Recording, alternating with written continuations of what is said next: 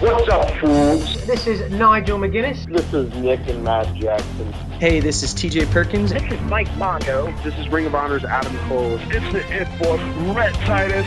This is the King of Old School, Steve Corino. The ROH Podcast. Or is it ROH Cast? At ROHworld.com. Stay tuned, wankers. They say they made all podcasts equal. They were wrong. 2-2. 2-2. Hello everyone, welcome to episode 81 of the ROH Cast, the internet's best Ring of Honor podcast. My name's Harry, I'm the web designer and co-owner of ROHworld.com. As always, I'm here with the other co-owner and the editor of the website. Here's the podcast missionary, Stephen. Hello everyone. And we're joined by the man who goes by Podcast Worst Nightmare, John. How's it going? Instead of our usual ROH Cast format, we have a very special interview lined up for you. We're about to be joined by Caleb Seltzer. The interview actually happened. We're pre-recording, we're doing this intro afterwards, and it was a very good interview. I definitely enjoyed it, and I think you'll definitely learn a lot about Caleb by listening to it. And I think you might have changed our opinions on him, shall we say, Stephen? Yeah, it was a very detailed interview. Yeah, you learned a lot of new stuff about Caleb, and yeah, I think a lot of people will be changing their minds and giving him more of a chance. And yeah, it was a very good interview. So let's get into it. Yeah, here we go. Here's the interview with Caleb Seltzer. We hope you enjoy it.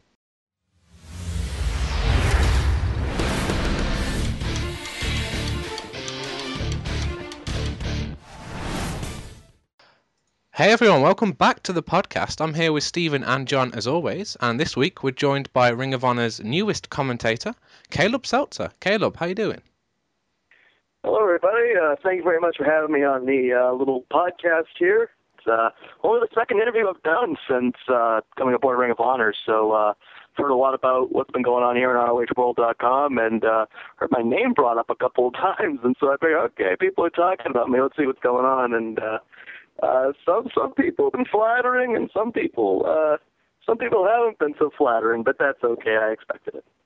So before we talk about some of the rumours that have come up recently in the latest developments, we've got a couple of questions from our forum here.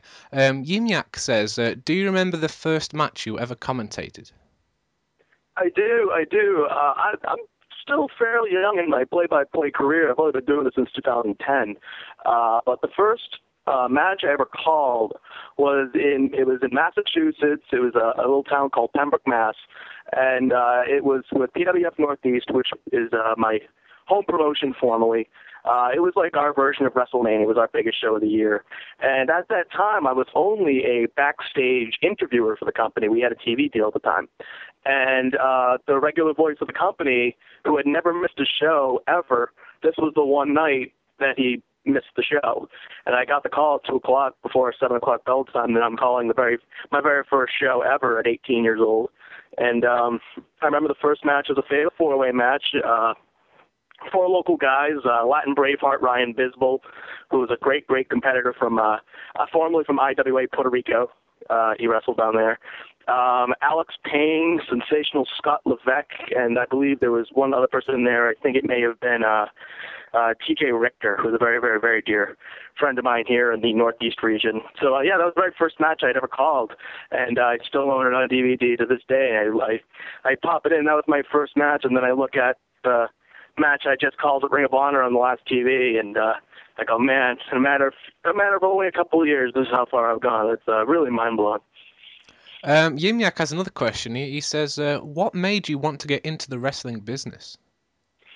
Honestly, it's a good question. I have always been into wrestling. Wrestling's been a part of my life since I think the day as I could really keep my eyes open and know what was really going on in the world. So infancy, I've been watching wrestling. My father got me into it, much to the dismay of my mother. She is like my father's my greatest and my worst influence. Everything that he's ever done that my mother's told him not to do when it comes to me, he's always done. So it's always, oh, don't let him watch wrestling. And my father's like, oh, come on, he doesn't do any of the things like copy the moves or any of that stuff. And then one night my mother's at work and he's watching me, and I'm probably only maybe a year old. Not only I climb up on the back of the bed. We had like a banister on the back of my parents' bed, and little kid Caleb and my father's sleeping, and I probably pointed up to the heavens before I did it, and I gave him the Macho Man elbow off the back of the bed. So and then he was just, and my mother said, yeah, see, and then my mother tells the story all the time. My father would let me watch boxing too. I'm not that much of a boxing person now, but I was a little kid. I was impressionable. My mother said, don't let him watch boxing. Oh, come on, he doesn't know what's going on. Until I give him a right hook when I was a little kid, and then maybe I shouldn't let him watch it anymore. But no, wrestling's been a part of my life forever. But fast forward, I'm around 15 years old. At this point in my life, I'm not really in that great of a place in my personal life as a kid. I kind of grew up in a bad neighborhood. And that's all I'll really go into on that front. But I was troubled. I was looking for, a place to be, something that I can channel all my energy and my attention to keep me away from, bad avenues of life that, are certainly out there. And I remember I saw a poster for a independent show 15 minutes away from my house in Quincy, Massachusetts. And I saw that, okay, it's an indie show. I had never really heard of independent wrestling before. There were a couple of spot shows that had some names on them, and I went to those. But I never really knew anything about the culture of independent wrestling and the subculture of professional wrestling. So I went to this little show. It was called New England Championship Wrestling. And they drew a really good house. And I remember looking at their website saying that they were looking for writers for their website and contributors to the street team, etc. And so this is actually my favorite story. One of them actually is how I got in. I remember dressing up to go to an independent wrestling show. I got into a dress pants, dress shirt. And I remember bringing my resume to the National Guard Armory in Quincy, Massachusetts. And if anybody knows anything about Boston, Massachusetts, the culture, South Boston, North Boston, Quincy, Massachusetts is not considered highbrow. And the fans who were there in Quincy, looked like they just came out from like they're about to longshoremen, they just got out of, pouring drywall or something like that at a construction site. So it's a very blue-collar audience that goes to these shows in the Massachusetts area. And so I stuck out like a sore thumb going to this show dressed up while everybody looks like they just got done, plowing fields. But I remember dressing up, and I went to the promoter at the time, and I handed him my information. I asked him if he had a business card I could contact him. And I'm sure this guy was under the impression, like most other people in my life when I was growing up, I impressed him in a way that he didn't know that I had just turned 15 a week earlier. And so he just assumed that I was 18, 19 at the time, thought, okay, this is a guy that wants to come aboard. And so he gave me his business card, told him to call him Tuesday. I called him Tuesday, and we talked for a few minutes, and then he asked me, Caleb, how old are you? Just curious. And I said, sir, I just turned 15 years old a week ago. And there was literally like dead silence on the phone for 10 seconds. He couldn't believe it. And he just goes, you're kidding. And I go, no. And so I can pretty much attribute to everything that I've done thus far. I just turned 21 years old a few months ago, and I don't think people realize that. I think, I get the joke. By the way, I did go and get Kevin Kelly a Father's Day present, and he will be presented with that present. But no, I had just turned 15 years old, and at that point I had already been a public address announcer for some hockey leagues and some minor league sports. I had done some work with them, and I was a pioneer in this thing called the Scholastic Play-by-Play Network here in the United States for young kids becoming broadcasters. So I was featured on National Public Radio as a feature for them. So I'd already done some stuff, but I attribute that to my appearance and the way I would be presenting myself as a much older person.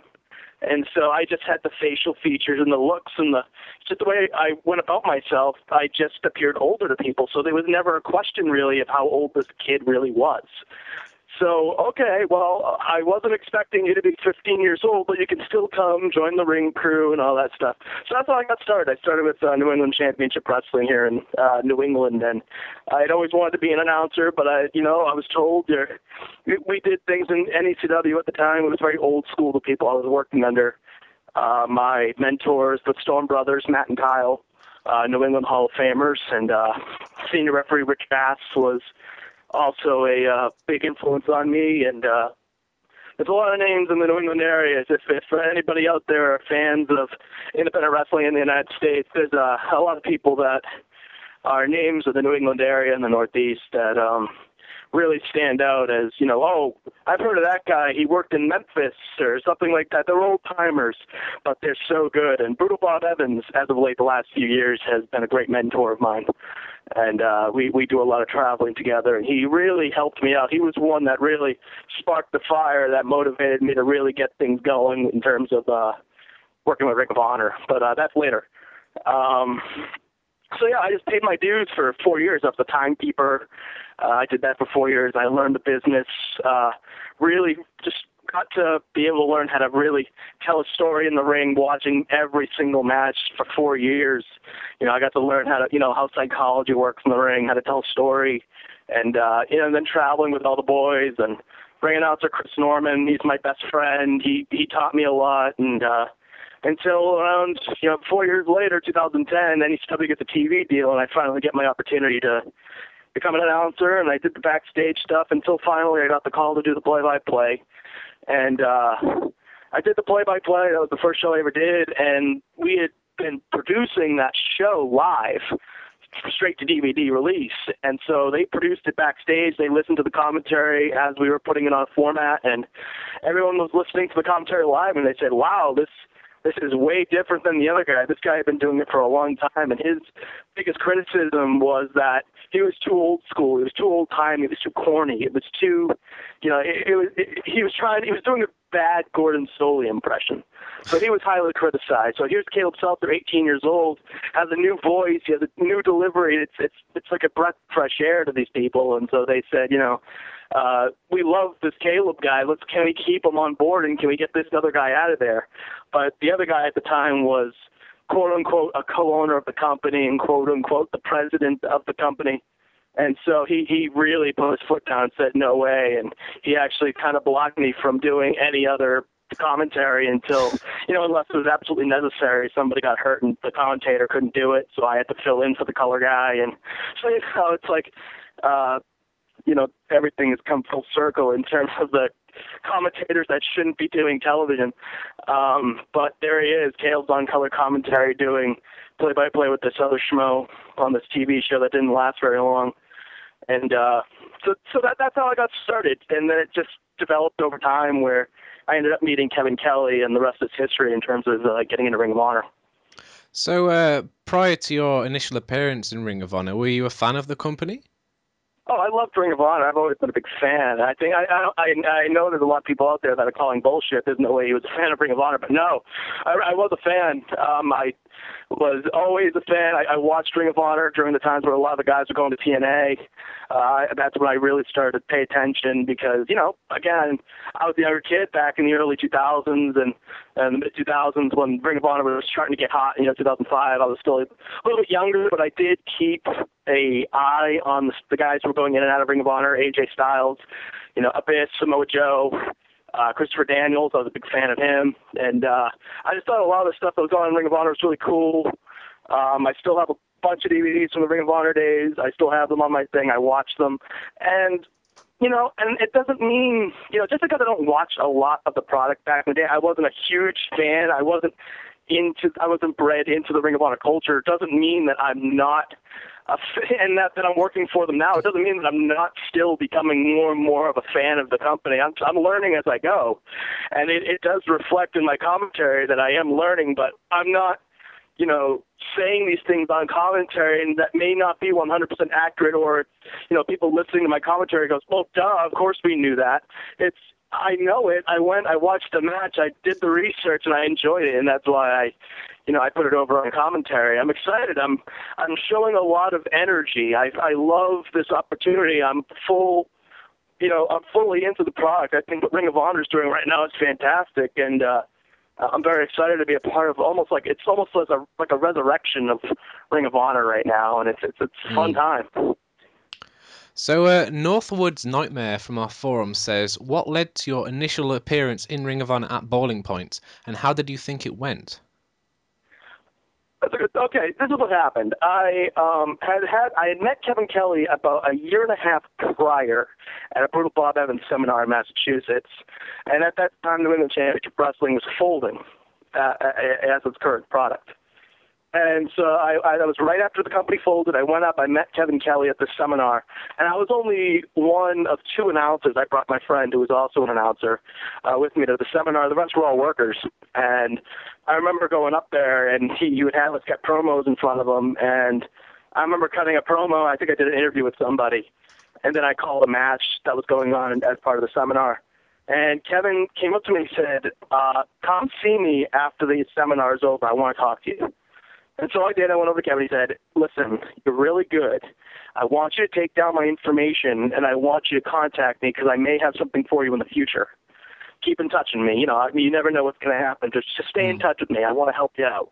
And so, okay, cool. I got that. That's an awesome thing. I remember watching, growing up, Kevin Kelly was on my television, so that was a thrill, for 18-year-old Caleb to get that kind of praise from Kevin Kelly. Fast forward to, I'm 20 now. It's around midsummer. Going into Boiling Point, and I had been something frustrated me that was going on in the Indies. I was just fed up with whatever was going on at the time, and so I gave Kevin a call and I said, "Hey, Kev, is there anything going on that you could help me out with? And is there anything going on that you can get me involved in?" This wasn't last year. This was a couple of years when they signed the deal. And so he said, "Yeah, actually, this weekend, Sinclair Broadcast Group is having a press conference the weekend of this pay-per-view announcing the TV deal. You can come and come down to Baltimore and be my guest while we do this for the weekend." And so I flew myself to Baltimore, met up with Kevin down at the headquarters. We did the press conference, and we did the pre-tapes on Saturday for TV, and then we went and did the pay-per-view on Sunday in New York City, and that's when I initially met everybody. And then I met Cornette, I met Dan Bynum, and Joe Koff I met for the first time. And Kevin Kelly introduced me to pretty much everybody that was there for Ring of Honor that weekend. And to everybody that he introduced me to, he introduced me by saying, "This is Caleb Seltzer. He's a young announcer from the Massachusetts area, and he's going to take my job one day." Huh. And that's high praise coming from somebody like that, saying this is a guy. He's not blowing smoke up anybody's asses nor mine. He's saying that this is the guy that I pretty much selected to take under my wing, and I'm going to show him the ropes. And this is my guy that I'm training for the future. And so I was blown away by that, and that's how I was introduced to Ring of Honor. And then I would keep showing up. I was on the road with them for a few months. I would go to all their New York shows. I'm still in New England. I'm not signed. I'm not doing anything for the company at that time, so I'm going whenever I can. And then it's getting to the point of I'm boiling point. I'm frustrated. Kevin is the right thing that I can do. And he said, "Okay, here's what we can do. If and he gave me a bunch of things, some tasks that I had to do in order to get on the pay-per-view. And he said, if you can get these things done, I'll put you on the pay-per-view, and I'll talk to Cornette, and we'll do it." And so he talked to Cornette. He put over the idea for me. He said he absolutely loved it. They put me on the pay-per-view, that fatal four-way, and I did the match. I was nervous. It was a quick match. But I thought it was good. I thought it was effective to introduce me, and it was all part of Kevin's plan. It's a good way to introduce everybody to you, and then if we do bring you on, people will remember you, and then we'll build you up from there. And so I did it. I remember doing the match. Everybody that I had talked to then was impressed with my performance. I was like, okay, cool. Kevin thought it was good. And then I was packing up. I was getting ready to go home. It was in Providence. It was 40 minutes away from my house. So I felt like I had done well. So I made my rounds at the end of the night, and there's Hunter Johnson. He turns to me, and then I call him the Hunter eyes. They get really big when he's excited. So he sees me. I never had a conversation with Hunter really ever. I probably just said hi. And then he didn't say hello. I probably didn't see him that day. I saw him right when I was packing up, getting up, going home. He gets the Hunter eyes. He goes, "Dude, you were effing awesome," And so and Hunter goes, "Oh no, man, you were so good. Like I'm not even kidding with you, man. You were awesome." And so I go, "Okay, thank you. I appreciate it." He goes, "Oh no, man, definitely keep coming around because it may have something for you in the future." And so, I'd always been taught in wrestling, you always take everything that a promoter tells you, or a booker, or anybody like that. Take everything they say with a grain of salt and believe half of what they say, because often half of what they say is true. So I'm like, okay, that's cool. Hunter liked me. I had really never talked to him before. I didn't really know this guy. He just said I was good. So, oh, buddy, you're the booker, Ring of Honor. So, okay, yay, I did a good job. Woo. And that doesn't mean I'm signed. I'm not celebrating anything yet because I don't have a contract and I'm not booked. So I'm sitting at home and I'm stooling. I'm doing nothing.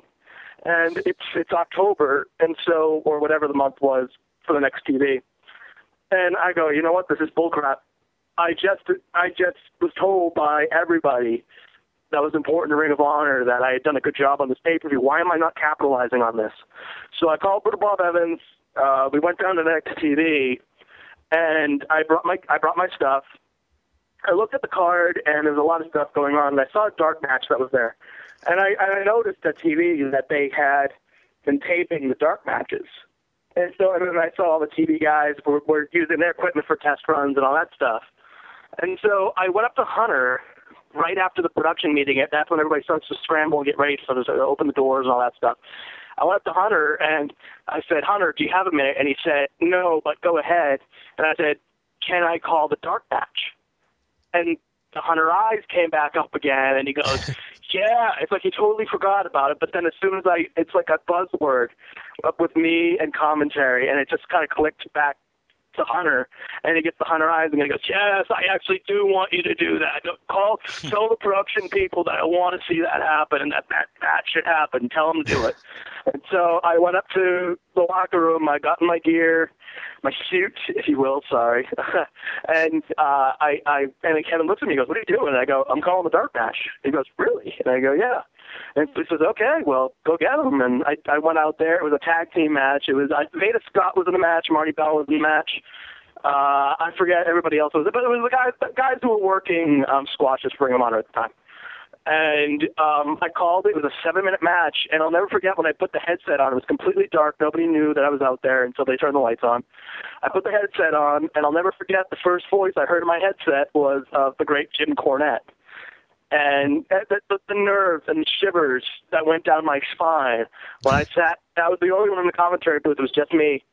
And there's Jim Cornette in my headset, and he's directing my match. And that's one of the most influential, legendary voices in the history of this sport.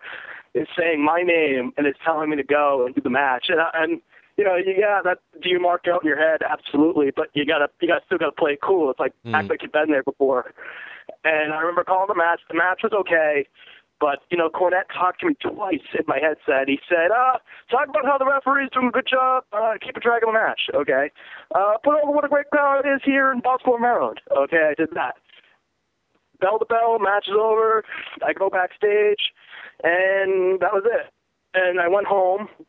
I got a call from Kevin Kelly on that Monday, and he said, hey, I just talked to Jim. Jim said he did a great job in that match.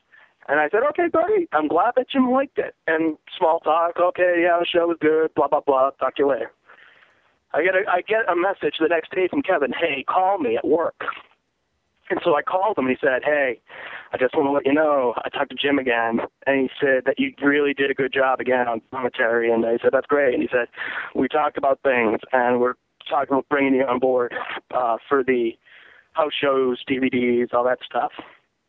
So I'm in heaven. I'm like, wow, I impressed Jim Cornette enough to say, okay, he's got my seal of approval. Let's bring him on board for something.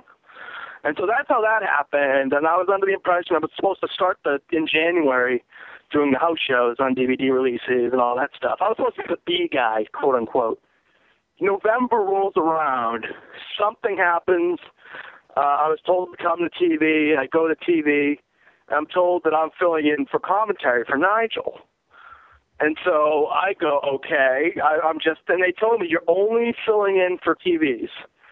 So I was okay, I'm only doing TV. That's fine. That's cool. At least I'm on TV. And Kevin said, this is great. So when we start doing this thing with you next year, everybody knows who you are, and it'll be a positive thing for you, and it'll be all good. It's a good way to introduce you. So I said, okay, cool. We did those 3 weeks of TV. That was fine. I thought, we had even put over that the new commentator was going to be at Final Battle, and then I was going to DVDs. It was established. Something happened. I don't know. I have no idea who they were talking to. I have no idea who it was supposed to be or what was supposed to happen. All I was told was that I was filling in for this person until somebody could, until that person were to be available to do the commentary. I get a call. I was in college. I was in a college class at the time. I get a call from Hunter Johnson, and the picture of Hunter Johnson comes up. So it's hilarious, So it's the greatest lizard man popping up on my phone. And so I pick my phone up. I run outside of my class, and I go, hey. And he goes, it's Hunter's voice. He goes, hey, Caleb, how you doing? I said, oh, how you doing? And he goes, listen, are you going to be at the pay-per-view in New York City? And I said, yeah, I'll be there. He goes, you going to be able to call this? Because we need you. And so he said, yeah, so pretty much Hunter Johnson just pulled me out of class. He said, by the way, you're calling the pay-per-view in New York City. So I'm like, what? How is this happening? This is amazing. And so, I just went from doing this little show in Providence that was on pay-per-view, cool. I had my 10 minutes. I put over my home promotion. If anything came out of that, great. Okay, you're doing TV. Wow, I've never done TV before. It's really cool. That's great. I'll be there. What a great experience. You're calling a worldwide pay-per-view in Manhattan City, in New York City, the biggest pay-per-view in the company's history. By the way, you're calling Steen Generico a ladder match. So, so think about that. It's only been 3 years, and now you're calling, it's probably the biggest show this company's ever done in the history of the company, and you're calling it. And in front of all, the thousands of people in the Hammerstein Ballroom and then all those people watching you on pay-per-view, it was exhilarating. And so it felt like a dream come true walking down, the ramp in New York City with all those people shouting and even them chanting, "We want Nigel." It felt like a thrill. It was like, because they were chanting that towards me. I don't care if it was heat. I loved it because, you're not working in Armory in front of 100, 300 people, in front of the people that you're working, in an indie show. It's thousands of people. It's legitimate. You're there. You're in New York City, and thousands of people are acknowledging you. It doesn't matter if it's good or bad. You're being acknowledged in professional wrestling. So I really felt it was a dream come true, and I felt like I had made it. And so that's how that all came about. You briefly mentioned there that when you were brought on to do TV that you were told that you were replacing Nigel. Did you ever find out why Nigel was being taken off commentary? I mean, there were some rumours online that it was due to his British accent, which, as someone from England, that's a bit ridiculous. But I'm wondering if you actually knew what the real reason behind that was. Well, I'll tell you this. When I got the stuff, when I got the word that I was doing TV, I was told by Jim Cornette if any information about what had come out about the TV taping and any plan moving forward with the TV episodes, by penalty of death or by watching a ton of Vince Russo videos, that would be my punishment if anything were to happen, information getting out to a bad source. But it was a threat, and I took it seriously because he's Jim Cornette. We all know Jim Cornette. But I didn't receive any information. I don't know. But everybody thinks it's a conspiracy why Nigel was taken off a commentary. They decided to make a move where, Ring of Honor needs to go in a different direction, and who is the best man for the job to lead Ring of Honor as a matchmaker, and it's Nigel McGuinness. There's a respect factor there. The fans respect Nigel. They acknowledge Nigel as, their guy for Ring of Honor. When you think of WWE, in terms of legends, the legendary icons in professional wrestling, you think of WWE, you think immediately of Hulk Hogan. In Ring of Honor, who do you think of? You think of Nigel McGuinness or CM Punk or Daniel Bryan. You think of the big names, and Nigel McGuinness is one of those guys, and he's the guy who's there, who is a Ring of Honor legend. He's pretty much the only guy left.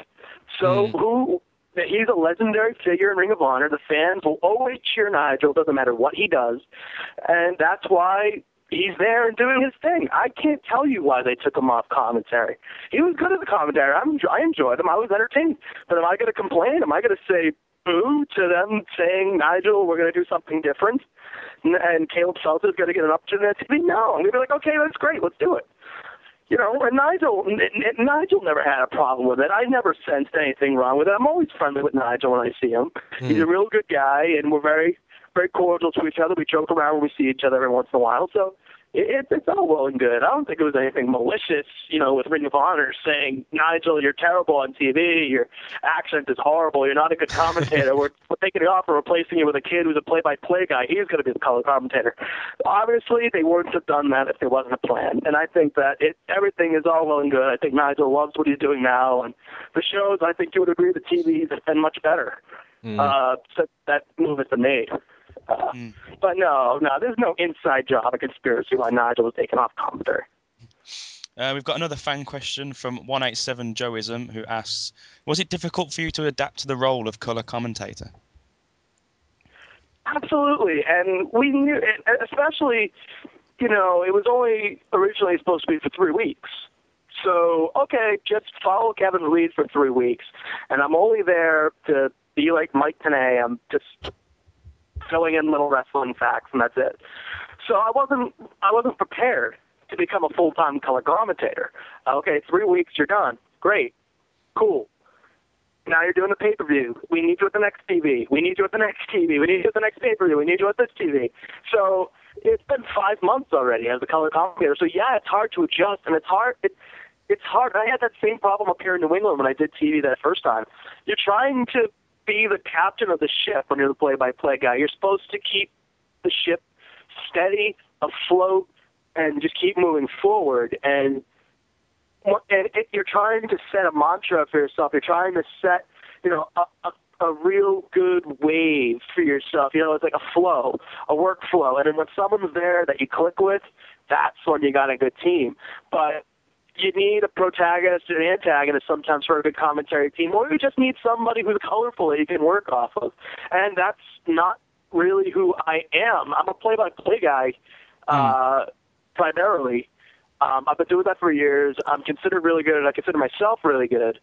I've been told that by people who are important, so I'm not going to say I'm not good. But I'm not a color commentator. I will say that. I'm not a wrestler. I've taken bumps. I had a very short-lived career as a wrestler, being 5'6", and very unathletic. So I learned my place very quickly, and I discovered that I was meant to be a broadcaster. I was meant to be, a part of wrestling in some way, shape, or form, and I found, being a commentator to be the best avenue for me in my career. And I did that. But being a color commentator is such a different animal. You really need to know how to work when you're a color commentator. That's why, the Bobby Heenan, Jesse Ventura, all those guys, that's why they're the greatest color commentators of all time, is because they're great workers. And I've never had a match in my life, so I can't relate to that sort of thing. But I was just working off of Kevin. That's all I was pretty much told to do, was just follow his lead, fill in some facts, have some stuff prepared to say, some sound bites, all that stuff. But I was very nervous at first, and then I started getting a little bit more comfortable. And it was up until just recently where I really started to get the hang of it. I was feeling the flow, and that, Kevin and I really thought we started to click these last couple of times we've been out there. And, I think we're an okay team. I don't think we're a great team. I think we're an okay team. Kevin is, of course, way better than me. And it's hard to keep up with someone like Kevin Kelly who's been doing this for years. And, again, it's intimidating in a way. You're there, you're on TV, you're live on pay-per-view, and not to mention you're doing commentary with somebody you watched growing up as a child. And that's a thrill in itself. That's like, fighting crime with Superman when you grow up reading Superman in the comic books. I know that's a lot of praise for Kevin Kelly. It's high praise, but I think very highly of him. So, yeah, it is intimidating being a color commentator. Does somebody else belong in that spot? Absolutely. I'm not going to defend myself in some way saying I deserve to be here. I'm the one that's rightfully the color commentator. That's not true. I'm there as a fill-in, and I acknowledge that, and I know that. But I feel like I've been doing a great job. Waiting for them to decide who the next guy is going to be. I'm going to enjoy my time until they say, okay, Caleb, you're done. Then that's fine. That's cool. The day they say we're done, we got somebody else, great. Thank you so much for the opportunity. And I can only assume that I'm going to be sticking around for other things. We did mention that we're going to be doing DVDs and stuff like that. And so I'm still here. I'm still kicking. I don't know when. I don't know how I'm going to be replaced or taken off, but I'm very gracious of the opportunities that Ring of Honor has given me. I started out as an 18-year-old kid working in front of, 70 to 100 people on a monthly basis in Massachusetts, and now I'm, in front of thousands of people in the Hammerstein Ballroom in New York City. It's only 3 years, so I can say I've done pretty well. And I'm very appreciative and happy with how things have turned out. So now I just have to ask about some of the negative reaction from some of the ROH fans to you on commentary. I mean, how much do you sort of look into that, and does it do you let it affect you, or do you just have to sort of ignore some of the negative comments? I'm used to criticism like that. I'm not everybody's cup of tea. From the very first day I started calling matches, I've been criticized like I sound like Joey Styles. This, that, the other thing is the poor man's Michael Cole. If JR and Michael Cole and Joey Styles had a love child to me, I hear that all the time, and it never really bothered me because the people who mattered most to me in my life, who gave me the opportunity, kept telling me I was doing good, and don't listen to them. We're behind you. We love you. You're our guy. And that was always the thing that drove me, is that these people had enough confidence in me that I was doing a good job and that they loved what I did, and it didn't matter what anybody else said. I was doing a great job. So that always propelled me. And so going into Ring of Honor, I knew that the fans were going to be tough on me. I knew it. I expected it. Ring of Honor fans are a different breed of animal. It's not like going to an independent show and then, there's mom and pop, but, little Jimmy and Joey bringing the kids to the wrestling matches. It's a good old time. Ring of Honor is the ECW of the new millennium. It's very off the grid. It's hardcore. It's in your face, and it's their own breed of wrestling fan. So, okay, here's this nerdy-looking 21-year-old kid coming out here replacing one of the greatest stars of Ring of Honor to ever step into a ring. Yeah, we're going to chant, "You suck. We want Nigel. F this kid. Who the hell's him?" So I expected that. I embraced it. I felt like, hey, they could completely no-sell me, and they could just not react at all. That'd be worse. So I knew going in that I wasn't going to be received very well, but I always listened to what Kevin told me. Kevin always gave me great advice. Guys like Eddie Edwards gave me great advice. Everybody gave me great advice. Don't listen to the people that put you down, because guess what? They didn't like us when we walked into the company the first day, and then it took a long time, but now eventually everybody can chant our names and they love us. So, I'm new. As a color commentator, I'm not supposed to be a major role in the show. So I think that people's opinions may change over time when I start to do things more on the regular. Because I'm following somebody else's lead. It's Kevin Kelly's show, and he's the play-by-play guy. He's the captain of the ship. He directs everything that's said and done on commentary. So, and I love Kevin. I'm glad that he what works for him. I think we've done a great job. But when I'm the captain of the ship on commentary, when I'm telling the story and I'm doing things structured my way, how I usually do things, maybe the fans will see me differently and think differently of me. Who knows? But I just hope, if there's a few people that don't like me, I'm sorry. I hope you eventually come to like me, or, I understand. Not everybody in the world can like you. Trust me. I know. But if I do entertain a couple of people, even if there's one person out there that says, "Hey, I like that Caleb Seltzer guy, I think he's pretty entertaining," then that's cool. I'm entertaining somebody. I'm making somebody laugh. I'm making somebody smile and say, "Hey, I enjoy watching. I enjoy listening." So that's satisfaction to me. I'm not out there I'm not out there as a mark trying to pretend to be a broadcaster. I've been doing this for a long time. I'm a genuine wrestling fan, and I had this epiphany the other day. And I know a lot of people aren't going to like this, but hopefully they'll appreciate the honesty. I really hope they appreciate the honesty, because it is honest coming from me. I don't think of myself as a purebred Ring of Honor announcer.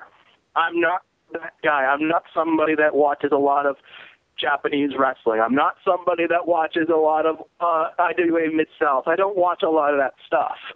I have been born and raised to be cookie cutter, WWE, WCW, ECW.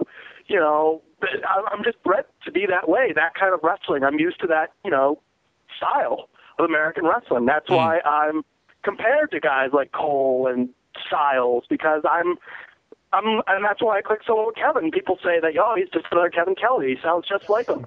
Yeah, because we're WWE guys, and that was Kevin Kelly's stigma, was that he was a WWE guy, but he appreciates Ring of Honor. He loves Ring of Honor, and it's come to a point where Ring of Honor is a part of Kevin Kelly. And so, and he I'm sure he's still learning the history of the company, and he still is a student of the Ring of Honor history, and just as much as I am. I watch a ton of Ring of Honor stuff, learning, the old feuds, and look, B.J. Whitmer and Jimmy Jacobs have had plenty of matches before in the past, and, watching old film and, going onto the internet and reading all the results, and I do my homework every night. But admittedly, I'm a guy that belongs on WWE television as an announcer. But guess what? Not everybody can be a WWE announcer. So you got to start somewhere. And luckily, I've ended up in Ring of Honor. But I'm not going to be like, oh, great, I'm in one of the top wrestling companies in the country and in the whole world. That's cool. I'm just going to do whatever here. No, I appreciate it. So in order to get over as an announcer on the show, I got to know my crap about the company. It's not like I can, call a suplex, a drop kick, and then the finish. I got to know these moves that these guys do. Matches usually go 20 minutes longer, and I got to get accustomed to that style of wrestling. So I do my homework, and, hopefully it does, reflect on my commentary. Hopefully people can hear that, in my commentary, that I'm learning and that I'm growing accustomed to the way Ring of Honor wrestling, in the ring works, and the flow of matches, etc. I'm learning every day. And, and I'm appreciative of Ring of Honor and everything that's done for wrestling. So, in order to get to, other places like WWE where everybody else wants to be, coming in the indies, but, and everybody just as much wants to be a part of Ring of Honor. And right now, I don't think I want to be a WWE guy right now. I think I want to be a Ring of Honor guy right now. Because I think what we're doing right now is very much like what ECW was doing back in the early, in the early 90s. It's really getting hot again. And we're doing something where it's like a revival, where all the fans who months ago were saying, oh, Ring of Honor's dead, what they're doing is horrible, this is crap. Now look, everybody's coming back, because guess what? It's going back to the way there's something going on right now. It's like a renaissance for Ring of Honor, where things are getting hot, the action's getting better. Now, Border Wars, we're doing stuff with Pro Wrestling Noah, and that blew up the internet in just a matter of moments.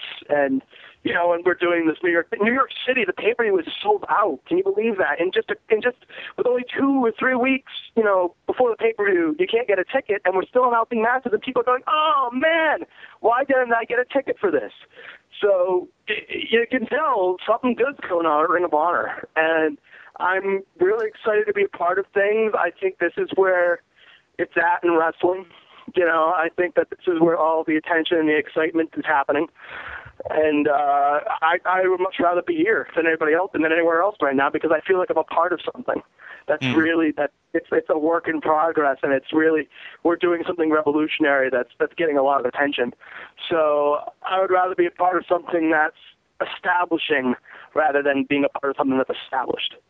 Yeah. I like to play for a winning ball team, and I think Ring of Honor is becoming a winning ball team right now. And do you think people's opinions of you will change now that they've, heard more about your history in wrestling and, how old you are? Because, when you said you were only 21, that took me back a bit as well. I mean, I thought you were much older than that. So, now people know a bit more about you. Do you think people's opinions will start to change? I hope so. I don't make excuses. I'm a young guy. I'm literally growing up in wrestling. I've been doing this since the week I turned 15 years old. So I've been growing up with a bunch of professional wrestlers and traveling and doing all this stuff. So yeah, when you say I've grown up in the business, you kind of can say I have. When you mature around that age of 15, where you really start to develop and become a man. If you ask me to Bob Evans, I'm not a man at all. I'm a little wussy, whatever, idiot. But besides that, I have kind of matured and grown up, and I've learned, how to not, live just as an adult, but to live in this business. And so I like to say, and I really do know when I've made it, when guys come up to me who have been around longer than I have, but because I've made it to this point, they come up to me and they ask me for advice. And that always blows me away when somebody who's been around longer than I have, or somebody who is just getting in or starting, they come up to me and they ask me for advice because I made it to Ring of Honor. It just blows me away that anybody would ask me for advice. But I take it as an honor, and I think that will people respond to me in a more positive way now knowing my story? Maybe. I don't know. I don't care. I think that if they'll come to appreciate me over time when they really start to see, hey, they'll get used to me. Hopefully they'll get used to me. They go, you want to know something? He hasn't gone anywhere. He hasn't done anything. He's always been in Ring of Honor. He's been true to it. You can tell he's got a genuine appreciation for the brand and for the sport. I think I'll get behind this guy because he's a Ring of Honor guy. I think that with loyalty comes a certain respect. And I think that right now I stopped commentating everywhere else. I'm only a commentator in Ring of Honor. I have yet to call another match since the last time I worked for Ring of Honor. And I did a speech at my whole promotion last month. I'm done. Thank you for everything. I'm going to Ring of Honor now full time. So I'm fully intending to be true to Ring of Honor. I'm not going to go anywhere else. As long as I'm given opportunity to keep doing what I'm doing, and from what I've been told, I'm still going to be around. So, hopefully those people who have a negative opinion of me, they don't think I'm good, or they just don't think I fit, or there's just something off about me as a commentator. Hopefully those opinions will change over time when I start to call more matches on my own, when I'm working with a different color man. When I really start to call matches my way. When it's a Caleb Seltzer match, when I call it, it's much different. It's more laid back. It's more like, as a fan, this is how I'm calling a match. I love just calling matches as a fan. I know the moves. I can, be myself on commentary. I can make witty comments. I think when I'm out there, if anyone's seen the latest episode of TV, when Truth Martini comes out with Matt Taven and they do Hoopla and Cut, when I react to Matt Taven and Truth Martini doing shenanigans in the ring, and people, Caleb Seltzer's trying to be Jerry Lawler, that's not true. That's a genuine reaction. I think Truth Martini is awesome. It's just, I'm 21 years old. Kevin Kelly gave me this advice not too long ago. He said, how old are you again? I said, I'm 21. And he said, okay, so be 21. Be a young guy. Kevin Kelly is like, he's a grown man. He's got children. He's got a wife. He's supposed to react that way to Truth Martini and his take your pants off and the women getting undressed in the ring and, Matt Taven whipping out the belt out of his hands. It's immature. He's not supposed to react in a way where that's great. I'm 21. I think that's the greatest thing in the world, to women taking their pants off. So I'm reacting genuinely when I'm like, yes, take your pants off. This is awesome. That was in the moment. I think this is great. Look at them taking their pants off. That's phenomenal. So, and I turned to Kevin, when Truth Martini said, Kevin Kelly, take your pants off. I turned to Kevin, I go, why the hell not, Kevin? Let's do it. Come on. I'm having fun. I remember there was a comment that was, I read, I think it was a PW Insider or something like that, when somebody commented on me, in a review. They said, Caleb Seltzer is so uncomfortable in front of a camera. He's trying to be somebody he's not. And, one part of that's true. Was I a little uncomfortable in the beginning? Absolutely. Who wouldn't be? But, again, I'm not, over time, I did become more comfortable, and I am very comfortable in front of the camera. And, I'm still learning. I'm growing up, guys. Give me a break. But I don't anticipate people, while I hope people do, start to get behind me and support me as a commentator, I don't expect everybody to, and that's cool. But hopefully everyone is assured. I can let everyone know this is a message to everybody in the Ring of Honor universe. If they hate that I say universe because the other guys do it, I'm sorry. But this is a message to all of you. I am behind Ring of Honor. I love Ring of Honor. I think what Ring of Honor is doing right now is phenomenal. I hope that everybody out there will give me the chance, the opportunity for me to prove to everybody out there that loves this product. Can I say that I 100% am in love with Ring of Honor? No. Can you give me a chance to develop a love that it's just so strong that I could never leave Ring of Honor? Please give me that opportunity to do so. Because over time, I've only been around the company for a few months now, but I am loving the people I am working with on that regular basis. I think that this is a new family I'm walking into. I'm traveling. I've only Chicago for the pay-per-view. That was only the second and third time in my life I've ever gone on a plane. So, it's crazy the life experiences that's going on right now, with Ring of Honor. I'm seeing the country. I'm on TV. I'm on pay-per-view. I'm loving it. I'm enjoying the ride, and I think I hope that's being reflected on my commentary, that I'm enjoying it. I'm having a good time, and that I love wrestling. I love doing what I'm doing, and hopefully people can hear that and feel it at home, and will eventually be on my side. I would hope so.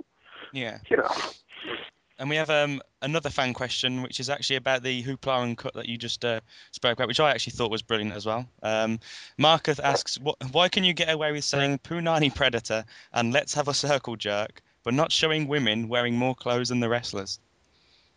Again, that's a question that I can't answer. I don't know. I do what I do what I'm told. I go out there. Unless anyone tells me otherwise, I'm going to be myself. And so I see that, okay, yay, they're taking their pants off. This is awesome. Woohoo! And then, okay, here comes Gio Colucci, Paul Turner, everybody running in with towels and covering them up. It was a genuine reaction of mine. No, come on. What is this all about? This is the worst thing Ring of Honor's ever done. And so it's genuine. I don't know what's going on. I don't know what they, you guys can call me, call my shit and say it's a work, but I don't know. I don't know what anybody does back there. I'm just there to do my job. And the same thing is said in WWE, too. You're not there to goof off. You're there to do what you're told. It's a job. So I go to Ring of Honor. I have a good time. And, I go there and I do my job. And they don't tell me otherwise what is going on the show. Just go and do the show.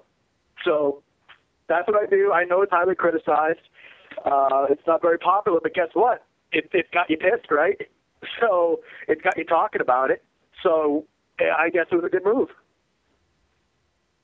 There's been some reports from a PW Insider that says you're going to be replaced on commentary. Do you know if there's any truth to this rumor or where it came from?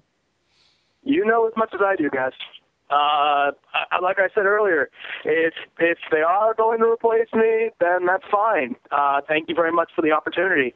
I look forward to continue working with you in the future, or immediately, or I'm going to go on and do this, or I'm going to get out of wrestling completely. I'm appreciative. If it all ends tomorrow, I had a good run, right? And I can't complain. There's so many hundreds of thousands of people in the wrestling business today that would just die or give up their lives to be in the position I'm in, and I can't take that for granted. So, 5 months of TV and 2-3 pay-per-views coming up, that's a good run for someone who's 21 years old, still young in the business. So I can't complain. So if they are going to replace me, that's fine. No heat. It's for business. It's what's best for business, and I will never say nay to what's good for business. So you guys know as much as I do on that front. And if it does happen, it's not going to come as any surprise, because I was told from day one, you're a replacement, and we're going to ride this out for as long as it can. And so there's no surprises, there's no shock, there's no heat, and I'm not pissed. So, I just, that's, and my buddy, Mad Dog Matt Storm, he's my best friend here on the Independent. He actually sent me a text message in the morning when the news broke. He woke me up and he said, hey, congratulations, your name's big enough to be on a dirt sheet. So I looked, and there's my name on PW Insider. So I go, okay, I must have made it somewhere and have done something in my time. So, this is the end of my wrestling career. Okay, I'm done. I'm never going to get to a mainstream wrestling product again.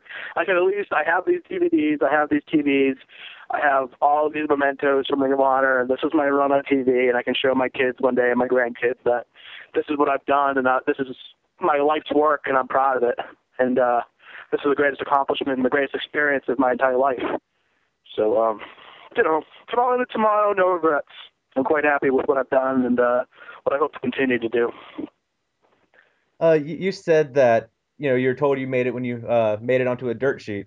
Well, we felt like we made it when you mentioned Team Ambition on Ring of Honor Television a few months ago, which is a team name that originated on our forums at rohworld.com/forum. And I have to ask you, I had no idea it came from you guys.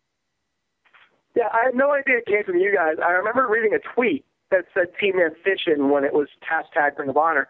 So I saw it and I go, wait, I immediately got the joke. I thought it was good. I was doing notes at the time, so I wrote it down. And then I said, I remember saying Team Ambition on TV. I know it got some laughs. And I remember getting tweeted by somebody Or no, I remember getting forwarded a link to a review of the TV show, and they said Caleb Seltzer said Team Am Fish, and holy shit, I'm laughing my ass off. And I was like, oh, okay, that's probably the first positive thing I've ever read on the internet about me. So that was cool. I'm glad that somebody got a kick out of, you know, the stuff I said and, you know, the things I do. And, you know, hopefully when I start to take over some stuff on play-by-play and I can start being more of myself and call matches the way I usually call them, hopefully people will start to relate to me and they'll, you know, they'll get what I'm trying to do. I think that's the biggest problem is that people don't get me. I'm a different kind of person. I'm a different kind of commentator. I'm a kid. I'm a kid. And it just, it all depends on if people will get behind a 21-year-old kid as a serious voice of a wrestling company, and I think people will. I have genuine confidence that I think people will over time get behind me and acknowledge me as, you know, a guy that they consider one of their own. And you know, so yeah, I remember seeing the Team Am Fishing thing, and I know that I'm getting a lot more Twitter followers as of late. People are starting to really pay attention to me, and I appreciate that. And I hope to continue gaining more Twitter followers as I start doing more stuff on Ring of Honor, and I have other side projects that I work on. So hopefully that'll start getting some more attention as well. And you know, it's all about building your brand. It doesn't matter if it doesn't matter if people are talking crap about you or people putting you over. At least they're talking about you and your name's out there. I remember typing my name into Google like a couple of months ago. And before I started Ring of Honor, I had probably like 2 pages worth of Caleb Seltzer on Google. And then when you Google Caleb Seltzer, there's like 1 million pages with Caleb Seltzer in them, and it's all me. And so that's cool. I'm a Googleable person. So that's right on, man. I think that's awesome. And just to wrap things up here, Northwood's Nightmare from the Forum asks, what's your favorite match you have commentated on during your career? I gotta say, I've had the opportunity to call some good matches. I think that I take a lot of pride in calling one of the matches from my home promotion at PWF Northeast. I mentioned his name earlier. Latin Braveheart Ryan Bisbal was our champion late last year. Really, really good. And he had a series of matches with the King of Old School, Steve Corino, in Massachusetts, in Rhode Island, actually, technically. And he had a hardcore match, and he had a singles match with Ryan Bisbal to unify Steve Corino's PWF Universal Heavyweight Championship he owned. He founded the PWF company back in 2002. And then, you know, if you fast forward 2012, it's Steve Corino and PWF Northeast promotion are trying to unify the lineages, and so he had a series of matches with Ryan Bisbal, who was our champ at the time. Those two had 2 great matches, and the one in specific I'm very proud of is when we did unify the belts in a hardcore match, which Bisbal won. So that one I'm very proud of. And I think my greatest career accomplishment is when I called Steen Generico at Final Battle, Ladder War. I think that's the best match I've ever called. You know, and people criticize the commentary of that match. You know, why they're laying out, they're not very serious about it. Why Nigel would have been so much better in this role because he would have sold it, this, that, the other thing. I just don't think what people understand is the psychology of that match, where there's 2 guys beating the living hell out of each other, beating them with ladders. I think Steen almost at one point tried to take Generico's head off. And he F-sanked him through a table. He pile-drived him through a ladder. There's malicious, you know, homicidal attempts here, you know, on Generico's life by Steve Corino. Holy crap, we're going to drop kick by Kevin Steen through a ladder. You know, you're overselling. You know, it's how do you, if take the wrestling part out of it, if you were watching in real life on the street 2 guys beating the crap out of each other with ladders, you wouldn't be cheering anybody on. You wouldn't be excited to see that. You'd be like, oh my God, these guys are trying to kill each other. And you're on the edge of your seat like, who's going to die? So Kevin and I were calling that match. It wasn't really a match. You can't even call that a match. It was a massacre. You know, you're doing commentary of a massacre. So we're like, oh my God. And, you know, when Steen hit that pile driver, it just went silent, because how do you begin to describe what you just saw? You know, even Gordon Solie would lay out. for that match. Jim Ross would lay out for that match. You lay out and you call what you see, and it's not fast-paced. There was nothing fast-paced about that match. It was a massacre. So I fully stand behind, and I will always defend to this day Kevin and my commentary of that match. I think that match was, and the reviews from the people who matter, the people backstage and etc., they all said that match was great and that the commentary that we did was great. And so I will forever defend the commentary of that match. I thought that match and the call and the story that was told by Generico and Steen was just so great. And you know, Generico got signed not too long afterwards, so I will always feel like if this is the best thing, if this is as far as I go in the wrestling business, Ring of Honor, I will always take great pride in the best match I ever called was El Generico's last match at Ring of Honor at Final Battle. That is the best match I've ever called. So I think that's a good note to end on, really. Thank you for taking the time to speak with us today. And, you know, you mentioned about trying to get more Twitter followers. Why don't you plug your Twitter account and so people can get in touch with you and follow you on Twitter? Absolutely. You can follow me on Twitter 24/7. I do a lot of I'm on the side. I do a lot of comedy. I write a lot of jokes, and I'm trying to get a little bit of a radio thing going on here in the States. So I do have a side career where I do fancy myself as a comedian on the side. So a lot of my jokes and my material goes on Twitter, a lot of one-liners. I did a lot of stuff about the Pope the other night. When we elected a new Pope, I did a lot of stuff. And one of the jokes I had made was that when the white smoke came out and everybody was on the edge of their seat waiting to see who the new Pope was going to be, I tweeted it right before he came out. The entire world is about to poop. So, I just tweet out a lot of one-liners that are just like stuff going through my head that I think is funny. And I even came up with a silly little game on Twitter called Fart or Shart. It's just my sense of humor. It's just so vulgar and vile. I'm a 21-year-old kid, going back to what I was talking about. I'm being a kid.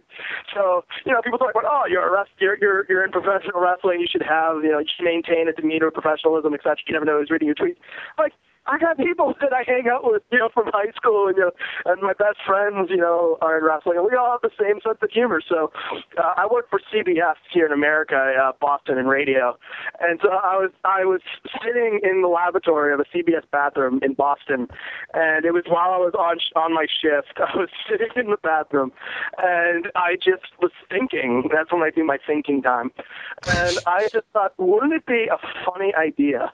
When I'll leave it to you guys. These are guys talking here. Let's talk turkey here. When you, as guys, when you eat something that really gives you gas, right, and you start to feel it in your stomach, that point where you're not sure if you fart, you're going to just crap your pants or it's just going to be a fart, right? You never know. It's that doubt. It's that momentary doubt in your head. Like, do I take the chance of letting it out and have it be a fart or just completely shitting my pants? So I thought, what if people put money on that? Would you be willing to put money on what the end result was going to be?